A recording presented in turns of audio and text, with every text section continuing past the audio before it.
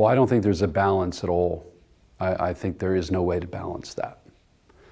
I think what you have to ask is, what source are you drawing from when you do kingdom ministry?